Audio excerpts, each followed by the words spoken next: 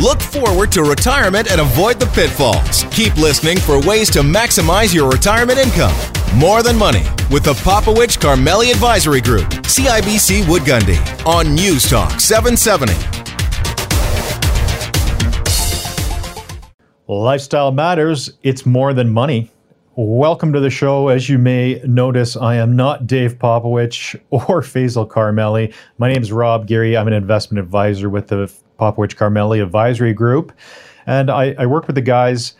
I am a solo host today, so go easy on me, but we do have a packed show today. We're talking about the interest rate hike that just happened here. We're talking about inflation, current CPI numbers, shelfflation, so we'll talk about that, and tax loss selling, what that means on if you're going to be making money or not this year. So let's get right to it.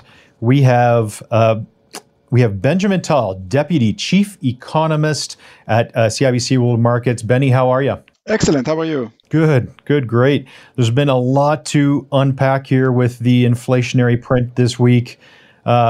Can you break down what happened with that interest rate hike and recently what happened and the impact it is going to have? Yes, what it means one thing, that the Bank of Canada means business, and the Bank of Canada wants to know that it means business. Namely, you have a situation in which if you give the Bank of Canada two options, one is a recession, the other is inflation expectations rising, they will take a recession any day. They are willing to take this economy into recession just to make sure that inflation remains subdued and expectations remain low. That's their goal. For 50 years, the Fed and the Bank of Canada have been laboring very hard to establish their reputation as inflation fighters. They are not going to toss it away. So the fact that the Bank of Canada raised interest rates by 100 basis points, more than what the market expected, means that they want you to know that they mean business. Well, it was a little bit shocking to people, right, that they raised that much. So what are the central banks currently doing, and what do you think that they should be doing? Well, they are raising interest rates, and they have to continue to raise interest rates, quite frankly, because, of course, inflation is way too high. Now, we have to remember, and that's very important for the listeners to understand, that the Bank of Canada cannot control 60 or maybe 65% of inflation. So you have 8.1% inflation. 60% of it is outside the scope of the Bank of Canada because it's coming from outside. It's coming from Russia. It's coming from supply chain. We know the story. So they can raise interest rates to the sky. They cannot impact that, but they can impact wages. They can impact the consumer. Clearly, they can impact the housing market, and that's exactly what we're seeing. So the fact that inflation is starting to stabilize and the numbers that we got at 8.1, although high, much better than expected, means that it's starting to work. We have seen a situation in which inflation in housing starting to slow down, and food even was better than expected. So overall, I suggest that maybe we are very close to peak inflation, but it will remain elevated for the next few months. But one thing to remember, at the end of the day, this is not about inflation. 2 or 3 years from now, inflation will be back at 2%. It's about the cost of bringing inflation back to 2% in terms of higher interest rates. That's the reality. Do you think, I know that there was an interview today earlier this week from Tiff McClellan to saying that he expects inflation to continue at around 7% throughout the end of the year. Is that more commentary to kind of put pressure on the consumer? No, inflation will remain elevated, although from 8.1 to 7, you're starting to slow down. But you're slowing down very, very slowly. You're not accelerating to 10%. That's the point that he was trying to make. If you look at the year-over-year rate and where we are now, where food prices are, energy prices, clearly you have a situation in which inflation will remain elevated for the remaining of the year. Now, remember, supply chain is still an issue. How do we know that? You look at car sales and their prices, they're still rising, and therefore we don't have all the components that we need. And that's something that will keep inflation elevated. But we have to remember one thing. The supply chain story is all about COVID. All about COVID. And if you believe that 2022 is a transition year from a pandemic to an endemic, then it's reasonable to assume that a year from now, you and I will not be talking about supply chain the way we are talking about it now. Right. Right. So again, and maybe just can retribute that. How much do you think that interest rates will actually increase? I think that we are very close to the end. I think that the Bank of Canada will move by another 75 basis points and we'll call it a day. The Fed is behind the Bank of Canada, so the Fed will have to move more. But both central banks will reach what we call terminal rate at 3.25, maybe 3.5, and call it a day, and then wait and see what happens. What has to happen in order for them to stop is the supply chain story to start behaving. Namely, we have to see a situation in which, because of the reduction in COVID risk, supply chain prices will start easing. China will open up. Things will come into our border much faster. That's the hope, that's the prayer. And if we get that, then they can end at 3.25. Now, even at this rate, it's possible that they will take the economy to recession, but I believe that this recession, if you call it a recession, will be relatively mild. So, and I know you had some commentary in your piece that you recently did too on your expectation of, or the likelihood of recession, that you were more saying 40 to 45%. I know the bond market's pricing in similar. How likely do you think the recession is? You know what? I'll tell you the truth. I'm not very interested in that. I'll tell you why. Because this is just a question of definition. What is a recession? Some people will say recession is 2 consecutive quarters of negative growth. I'm saying no, it's more than that. You can get 2 consecutive negative growth, quarters of negative growth, without a recession, in my opinion, if the labor market is untouched. You cannot have a recession and call it a recession without the unemployment rate rising. And you look at the labor market now, the opposite is happening. The unemployment rate is too low. And we are searching for labor, we cannot find it. So therefore, I'm not really interested in recession, no recession. I'm interested in, okay, how severe it's going to be. And if it's going to be relatively mild, then call it a recession or not, it's really not important. What would a recession, in that regard, what would a recession look like if this is more of just a technical recession? Yes, I don't think that most people will feel it in a very significant way because their job will be there, and that's the number one factor. As long as the labor market is okay, then this recession is, we can deal with it. You will see it in the housing market. You will see it in consumer spending. People will go less to restaurants because they have to pay more on their mortgage, but their job is there. The number one factor and the number one casualty in every recession is the labor market. But if you have your job, you can take it, and I think that's the way to look at it. What for the general listener, there's 2 people. What does it mean for the general consumer if a recession happens? Depends. If you are in the mortgage market and your job is secured, you're actually benefiting from that because interest rates will be going down to fight that recession. So actually, you will be benefiting from that. I think talking about a recession now in terms of the impact on people is not going to be as significant as the 91 recession or the 2008 recession. You will not feel it in a very significant way. So it will be a mild recession, something like 1995 that most people didn't feel. It was more kind of a media recession as opposed to real life recession. So I suggest that you really will not feel much of a difference. Now, if for some reason inflation continues to go up, and the Bank of Canada has to continue to raise interest rates to 3.5, 4, 4.5, that's a significant risk in which you are going to damage the economy, the housing market so much that you will have a more severe recession that eventually will impact the labor market, and that will be a real recession. Benny, we were talking before about interest rates and what that meant and the inflationary pressures that are being put on everyone here. Let's get back to recessionary concerns, because I know that word scares people a lot and they don't know what that actually means. We were talking that a little bit. Maybe you can tell us what a soft landing means. Well, a soft landing means that you end up with positive GDP growth and you don't get into technical recession. That's what a soft landing means. And in order to get there, the Bank of Canada has to be perfect. I suggest that the probability of a recession is 50-50, but I really don't like to discuss it because, quite frankly, it doesn't make much of a difference. As long as the labor market remains strong, you can talk about recession as much as you want, but it's really not going to impact the average person. A real recession must impact the labor market. You need to see the unemployment rising, people fearful for their job. That's a recession. And that's something that we have to be concerned about. But that's not the scenario that we are talking about now.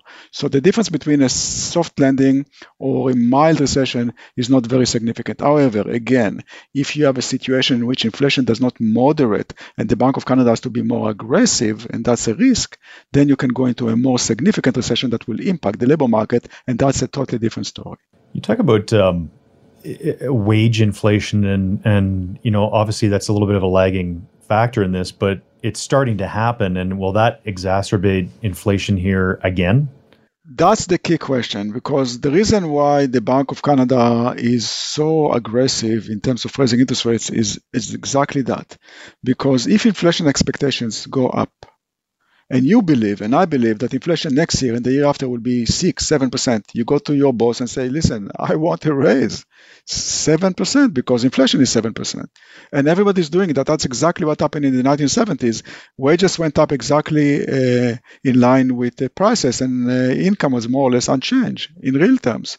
We are not at this situation now because inflation expectations are still relatively muted. People believe that the Bank of Canada will take care of it.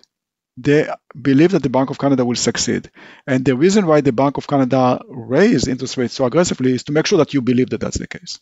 So that's more or less where we are. So wages are rising, but they're not rising as quickly as prices. And if we see inflation starting to stabilize and going down slowly, I think that the inflation expectations will not rise. And without expectations, you cannot go and ask for this raise.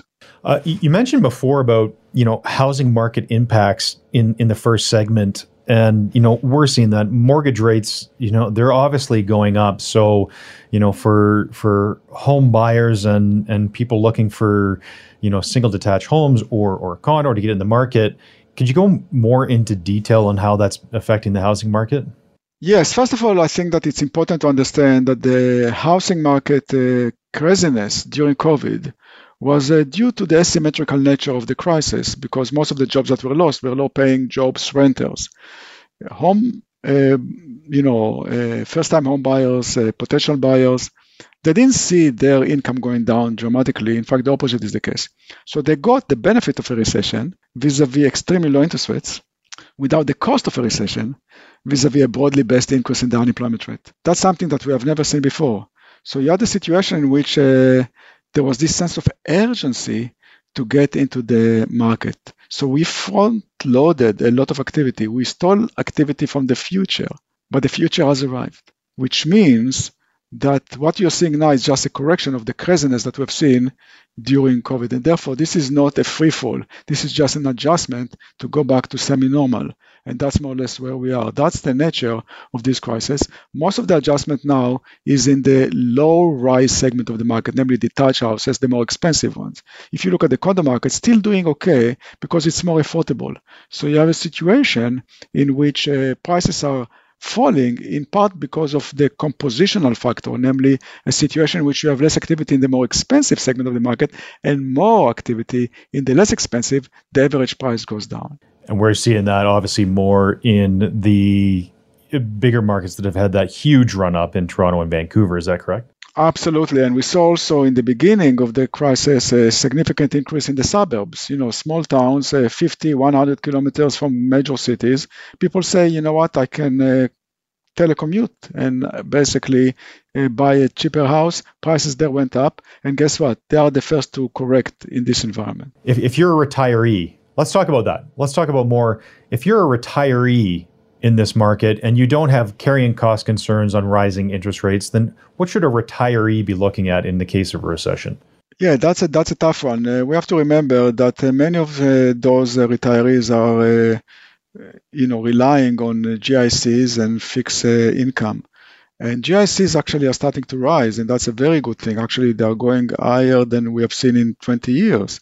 And that's actually a very good situation. I will suggest that in the next few months, many people that have some money to put aside and want to live on interest rates, look at GICs, because some of those GICs are actually very attractive, and they will not be attractive or so attractive 2 or 3 years from now, because I think that that interest rates will be going down, not up. When you have 7-8% inflation, interest rates are rising. And even if you look at the 10-year rate, it went up and now we're starting to go down. So we are very close to the peak of some of those GIC rates. And I will actually take advantage of it and lock it because that's more or less where we are. And we're looking at that. A lot of people have, government pension sources coming in on OAS and CPP that go up with inflation as well. Obviously, it's not keeping up with current inflation measures, but people that have that income source coming in, it's actually a good thing over time and protecting them on inflation currently. Absolutely. And there are other ways of looking at protections through inflation-adjusted bonds, all kinds of tricks that are available there. But again, I suggest that inflation a year or 2 years from now will not be a major issue. Well, Bunny, it's been great to have you. And again, we were joined by Benjamin Tal, Deputy Chief Economist at CIBC World Markets. I'd like to thank you for joining us today, Benny. Based on recent news, it was great to get your take on what is happening out there with the inflationary pressures and with the potential for recession that a lot of people are thinking about and concerned about, whether you're in the labor force or not, or whether you're seeing your wages increase. It is a concern for all of us, and especially for retirees. Again, you made some great points there on how it can affect them and how they can benefit from that. So I thank you again for joining us. Thank you. We've seen inflation take a huge toll on people here, especially at the grocery stores, which we're all experiencing. We're joined by Dr. Sylvain Charlebois, Senior Director at the Agri-Food Analytics Lab at Dalhousie University. Dr. Charlebois, welcome to the show. Well, thank you. Everyone is going through this problem. It's not something that anyone is insulated to. I have young children. I'm seeing it. I'm seeing, shocking prices of $15 watermelons and going, when does this end? How did this start? So we're going to digest all of that because I know that you have a ton of research and commentary on this. So I've heard the term shrinkflation a lot when you're seeing a bag of chips and going, this is smaller than I remember. But the term shelfflation is a little bit new. So maybe we can go into detail on that. Tell us what shelfflation actually is. So shelfflation is when supply chain inefficiencies are impacting the quality of products at retail. So sometimes it takes a bit longer for products to get to retail, to get to stores, whether it's because of a snowstorm, because of problems at the border, because of delays, labor issues, a ton of things can happen from farm gate to store or to restaurants. And typically when there are some disruptions along the supply chain, it will impact the quality of the product you have access to as a consumer, which will compromise the shelf life of some products, especially produce, for example, all the fresh products. That's why we call it shelfflation, because you end up throwing away more products at home and paying for that for those products just because they don't really last as long when you're at home. So you mentioned, obviously supply chain, but this isn't the first time this has happened. Oh, no, it happens all the time. It's just we noticed that there are major issues affecting supply chains since the start of the pandemic for obvious reasons. Of course, with unpredictable market conditions, lockdowns, things like that, issues around the world, it's been very difficult for food companies to plan ahead and basically be ahead of the market, essentially. So that's why we've seen more disruptions, more issues since March of 2020. So and people have noticed, really, especially again in the periphery of the store where fresh products are sold. I think it's definitely highlighted now amongst other things because inflation is affecting everything. But for grocery stores specifically, how is this going to impact how people shop for food differently? Well, people are going to be more vigilant, of course. They'll be looking at products more often. They'll, of course, be a little bit more careful with what they buy. Because typically, as grocery shoppers, you end up buying calories, but you also buy time. So you often see people reaching out at the end of the bottom of the shelf in the back, so you can actually buy products for which the best before date is a little bit farther, and things like that. So you buy time as you buy food, and so I suspect that there's going to be more of that. There's been more of that at the grocery store, really, and so it's been interesting to watch people how they behave. And of course, the other issue is nutrition. People may actually stay away from perishable products because of shelflation, and that's really a concern because you're basically making some compromises for your own nutrition and nutrition of your household. I know that dairy is a big story here when it comes to increased food prices. And I read your piece on that. It was very interesting to me because we don't know the backstory on that. All we're saying is we need milk and we're going to go and buy it. So maybe you can kind of give us a highlight on the dairy individually. Yeah, so right now things are calming down at the grocery store. It's not as hectic as it used to. I mean, the food inflation rate was at 10% effectively, but now it's under 10. It seems that we're seeing the light at the end of the food inflation tunnel. But there is one exception, and that's dairy. Why? Well, we've just had a record hike for milk prices on the farm, 8.4%. And now the Canadian Dairy Commission, our Crown Corporation, has decided to increase milk prices by another 2.5% in September when kids go back to school.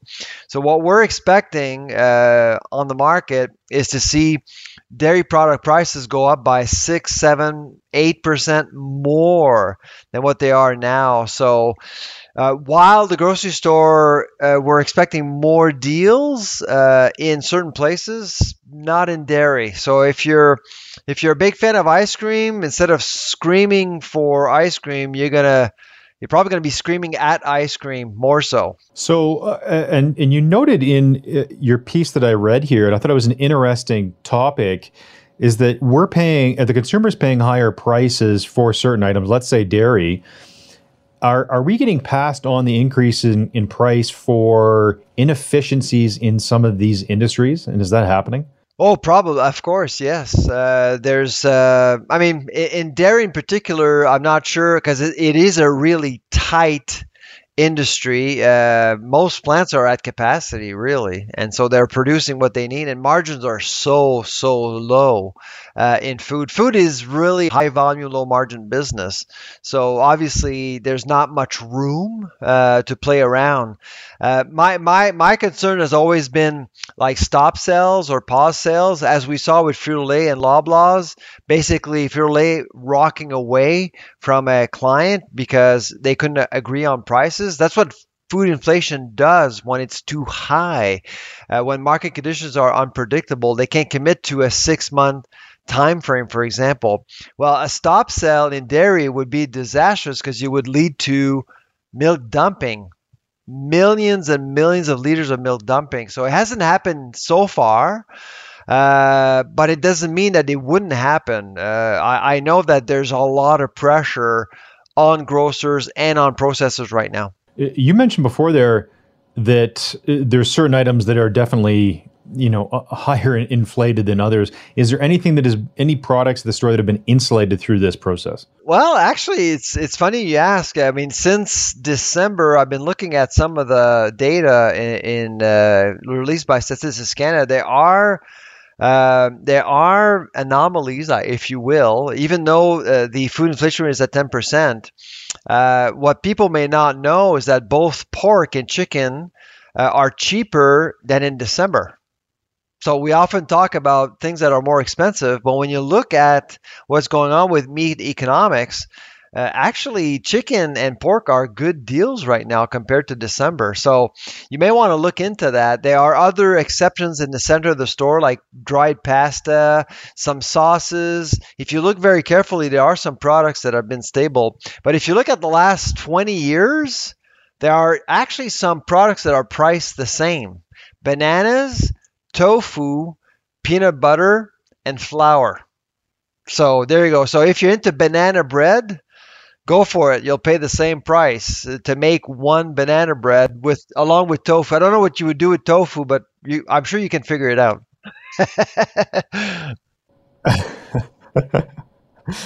One last piece here. Do you have any money saving suggestions for people at the grocery store today? I could leave you with two really important tips. One, eat what you buy. I mean, the average household this year will spend about $14,000 on food, retail, and the average household will likely waste anywhere between $2,000 to $3,000 worth of that food.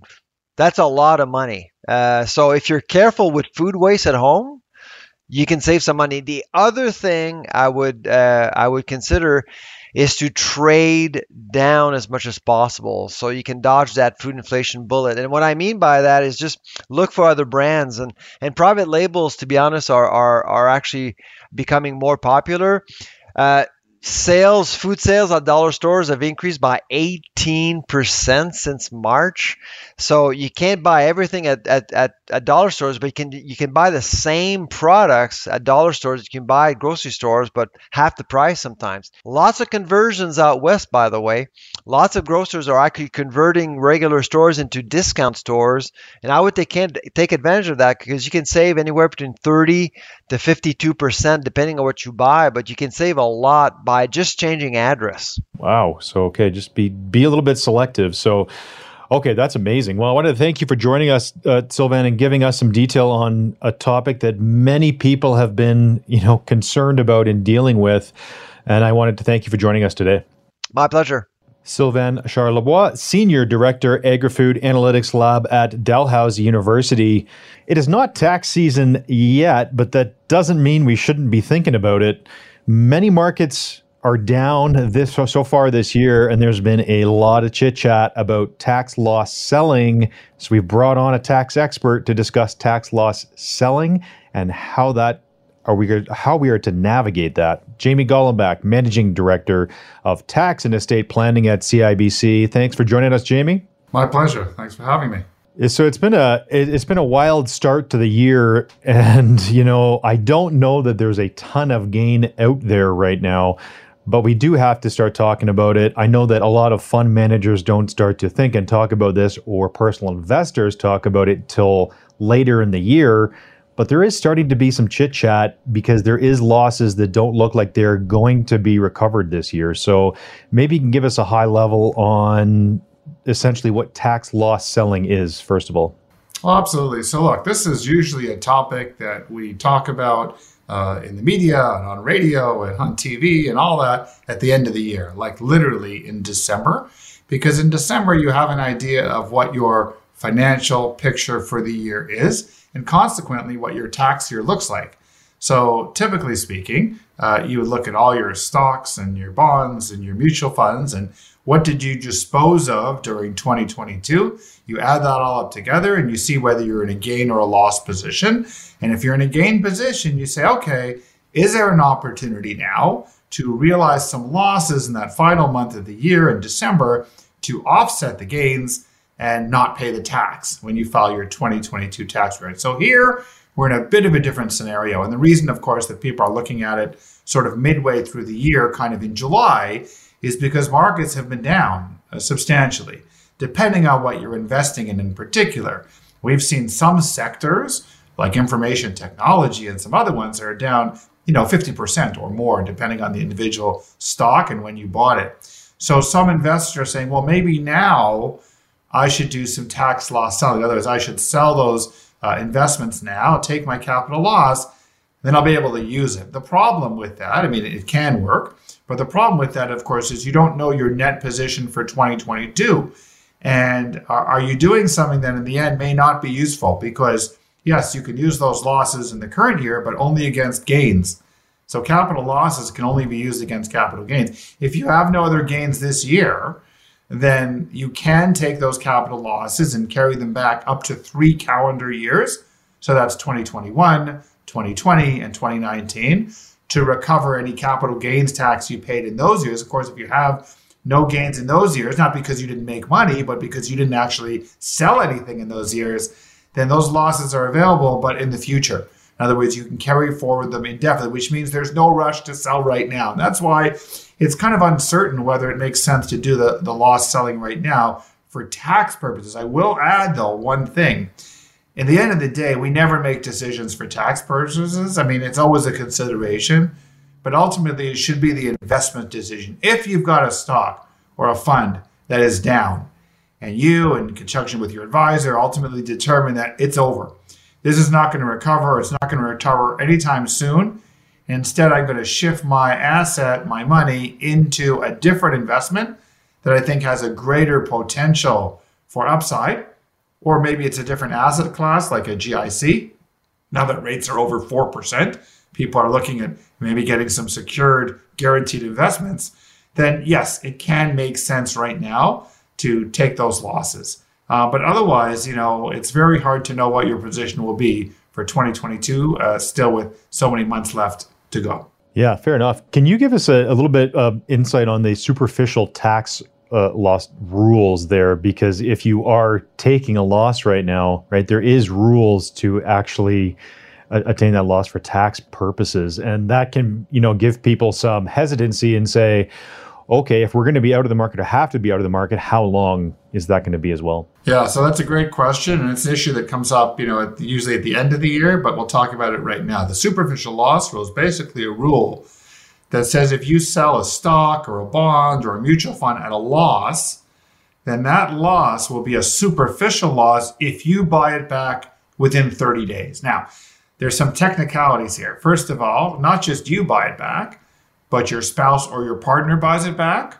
or a majority interest beneficiary trust buys it back. And what's an example of that? RSPs, TFSAs. Alternately, if your corporation buys it back, any of these affiliated persons buys it back within 30 days, the loss is denied. It's not lost forever, but it's added to the adjusted cost base of the stock that you just repurchased. So our general advice is if you are selling for a loss and you'd like to use that loss this year to be able to offset other capital gains or be able to carry it back, as we mentioned, to 3 prior years or even carry it forward, you want to make sure you don't buy back an identical security. And that's where the planning comes in. What is an identical security? Now, if we use, for example, shares of CIBC and you sell them and buy back shares of CIBC, clearly that's identical. The next step down, what if you have an ETF, an exchange-traded fund based on the S&P TSX 500 index, right? What if you buy that, it's in a loss position? Can you then sell that and buy back a different index fund or ETF? Well, CRI says no, because if it tracks the same index, at least in the Canada Revenue Agency's view, those are identical. And that's where we can start to get a little bit fancy. So for our clients that, for example, have a tech stock or a communication stock that's down 20, 30%, they want to use that loss, but they still want exposure. They could sell a single stock position in one of those losing companies, buy back, let's say, an ETF that tracks that sector, hold that for 30 days, and then on the 31st day, buy back the stock that they just sold. That's a way around the rules because you're not buying identical properties, yet you're still getting exposure to the sector of the underlying stock in which you've just sold. So that's kind of the innovative ways that people are doing it. Similarly, if you've got a big blue chip, let's say Canadian equity fund from a mutual fund company A, you could sell that and buy the same fund from mutual fund company B. It wouldn't be the same. It wouldn't be identical because the weightings wouldn't be exactly the same. The structure, it's a different legal structure. That would probably be okay. It's where you have an index fund or ETF that the CRA considers them identical. So that's where it's really important to get some good advice, either from your investment advisor or even from your tax advisor or accountant, to make sure that the superficial loss, that 30-day rule, doesn't trip you up. I think that's a great point that you just made there at the end too, that if your investment advisor team or your who's managing your money is not talking with your tax team, that can be a huge issue. So for our listeners, what's the best tip, and how to make this strategy effective if you're going to use it? Well, I think the most tip is to make sure you're coordinated, just you and your advisor, of course, and also you and your spouse or your partner, if you have one, and also their advisor. In the example that I just wrote about in this week's Financial Post column, I gave an example that was presented to the CRA at a recent conference where it turned out that the husband had sold some stock at a loss, but the wife had purchased it inside of her RSP. They use different advisors, different financial institutions. They don't talk to each other. And then one night at dinner at the end of the month, over dinner, it was determined that the husband sold something at a loss, which the wife just bought back in her RSP within the same 30 days. And so that was going to be a problem. So they tried to solve that, by some smart negotiation in terms of maybe, she doesn't sell it within 30 days or something like that. There's some things that one could do that I discussed in the column. But I mean, this is what happens if your team is not all working on the same side. And if you're not talking to each other. So even household communication, the CRA is not going to look at that and say, no, you're free of that one. It's good to know. I like this question too. Is there a difference in approach for individuals versus corporations when it comes to tax loss selling? Yeah, look, it's the same issue, right? You have a superficial loss rule, and that's really a problem. I mean, you've got to pay attention to it. And we see this often where individuals have a personal account and they also have a corporate account. Again, the affiliated person rule that I talked about, that 30-day rule, will capture you. So just because you sold it personally, you can't buy it back corporately or vice versa. So same issues, same things you need to be on top of. Very, very important. And this is getting a little bit more technical, but is there an effective strategy of on when to use that in a corporation due to like a CDA or the CDA rules? Yeah, so the CDA, the capital dividend account, allows an individual ultimately to pay out a tax-free capital dividend. And that's typically comes from the tax-free portion of a capital gain. So that's where, again, you want to look at your whole tax loss selling, because a capital dividend account for a private Canadian corporation is really the sum of the non-taxable portion of all the gains less the sum of all the non-taxable portion of the allowable losses. So you got to be very careful, right? Because triggering a loss in the corporation, that's going to reduce the capital dividend account. So we often say if you're doing some substantial loss selling in a corporation, you might want to check with your accountant, see the balance in the CDA, the capital dividend account, and maybe pay out a capital dividend the day before you realize that capital loss, because that capital loss could put your CDA account into the negative, which is fine. It just means you'll be precluded from paying yourself a tax-free capital dividend till that account is back at zero. So great point. Yeah, I think that is amazing advice, and I wanted to thank you for joining us and sharing your insight and expertise on this. And I think the biggest takeaway here is communication between your household and your team can have an effective strategy if you're going to use these rules here. So I wanted to thank you for joining us, Jamie. My pleasure. Thank you. Jamie Golombek, Managing Director of Tax and Estate Planning at CIBC. Taxes are a huge part of building your retirement plan, because taxes change as you transition to that next stage in your life. So we'll be talking about these strategies for taxes and how they factor into a successful retirement strategy moving forward for the next potentially 30 years. Join us for our next seminar, Tuesday, August 16th, 7 p.m. live online. Go to morethanmoneyradio.com to register. Thanks so much for joining us today. Remember, if you've missed any episodes or want to listen again, head to morethanmoneyradio.com. And we look forward to seeing you next Saturday on 770 CHQR and More Than Money.